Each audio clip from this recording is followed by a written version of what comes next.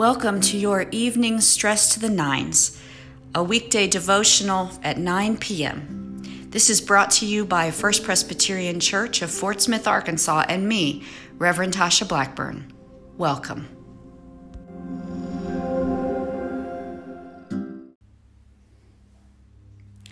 Good evening. We're going to read another psalm of community lament tonight.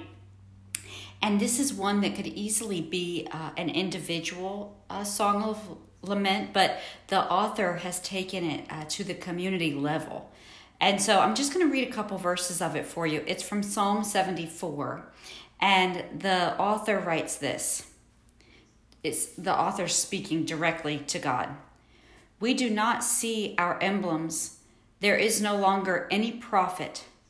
And there is no one among us who knows how long, O God, is the foe to scoff? Is the enemy to revile your name forever? Why do you hold back your hand?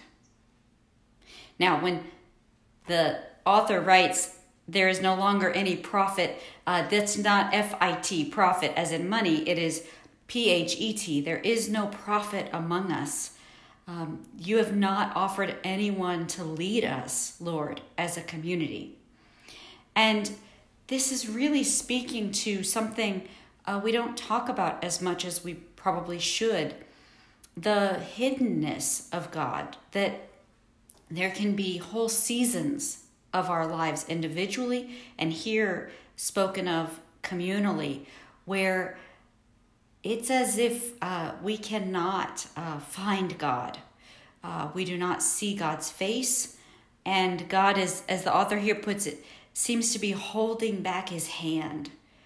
And we're searching and we're looking, but we're not seeing it. And that is certainly something to lament. Rise up a prophet among us, please, Lord. How long is the foe to scoff? How long will it seem like the bad guys win? To put it in sort of movie parlance, how long do the bad guys win? Again, I will point out what I pointed out last night. These songs of lament are so powerful in that nothing is off limits. We bring it all to God, including, why are you hidden, God? I don't see you anywhere here. Here's how the songwriter decides to walk through that lament. In verse 20, still speaking directly to God, the songwriter says to God, have regard for your covenant. Remember your promises, basically. Have regard for your covenant, God. Remember those promises you made to us. We remember them, and we pray to you that you will remember them as well. Again, this is audacious to think about praying to God like this, singing a song to God like this, and yet here it is. Talk about faithfulness. The kind of faithfulness that also says, I know you made promises, and I want to remind you of those promises. I want to hold you to those promises. To even say that to God. And yet here we have it.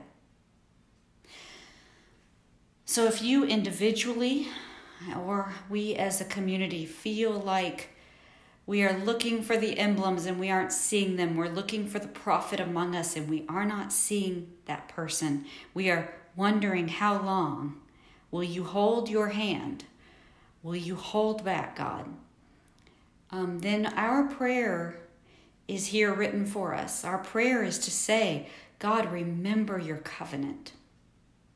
Remember the promises you made, not only to me, but to your people, to this world. We can have that kind of faith too, that kind of audacious faith. Let's pray.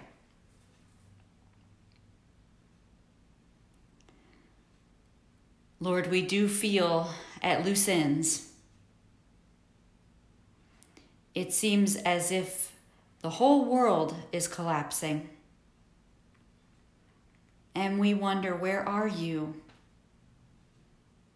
We cry out to you. How long will you hold back? And so we pray, even in the middle of that cry, that you will remember your covenant. Remember the promises you have made. Help us to be so utterly faithful that we can even pray to you this way, trusting that we are in full relationship with you. It is in your name that we offer this prayer. Amen. I will see you tomorrow night. Phil will see you in the morning. Until then, may the Lord bless you and keep you. May the Lord's face shine upon you and give you his peace, now and forevermore. Amen.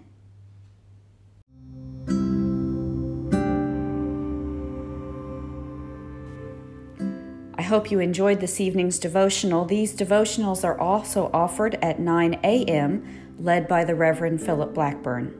Until we meet again, if you are stressed, I hope you will head to the 9s.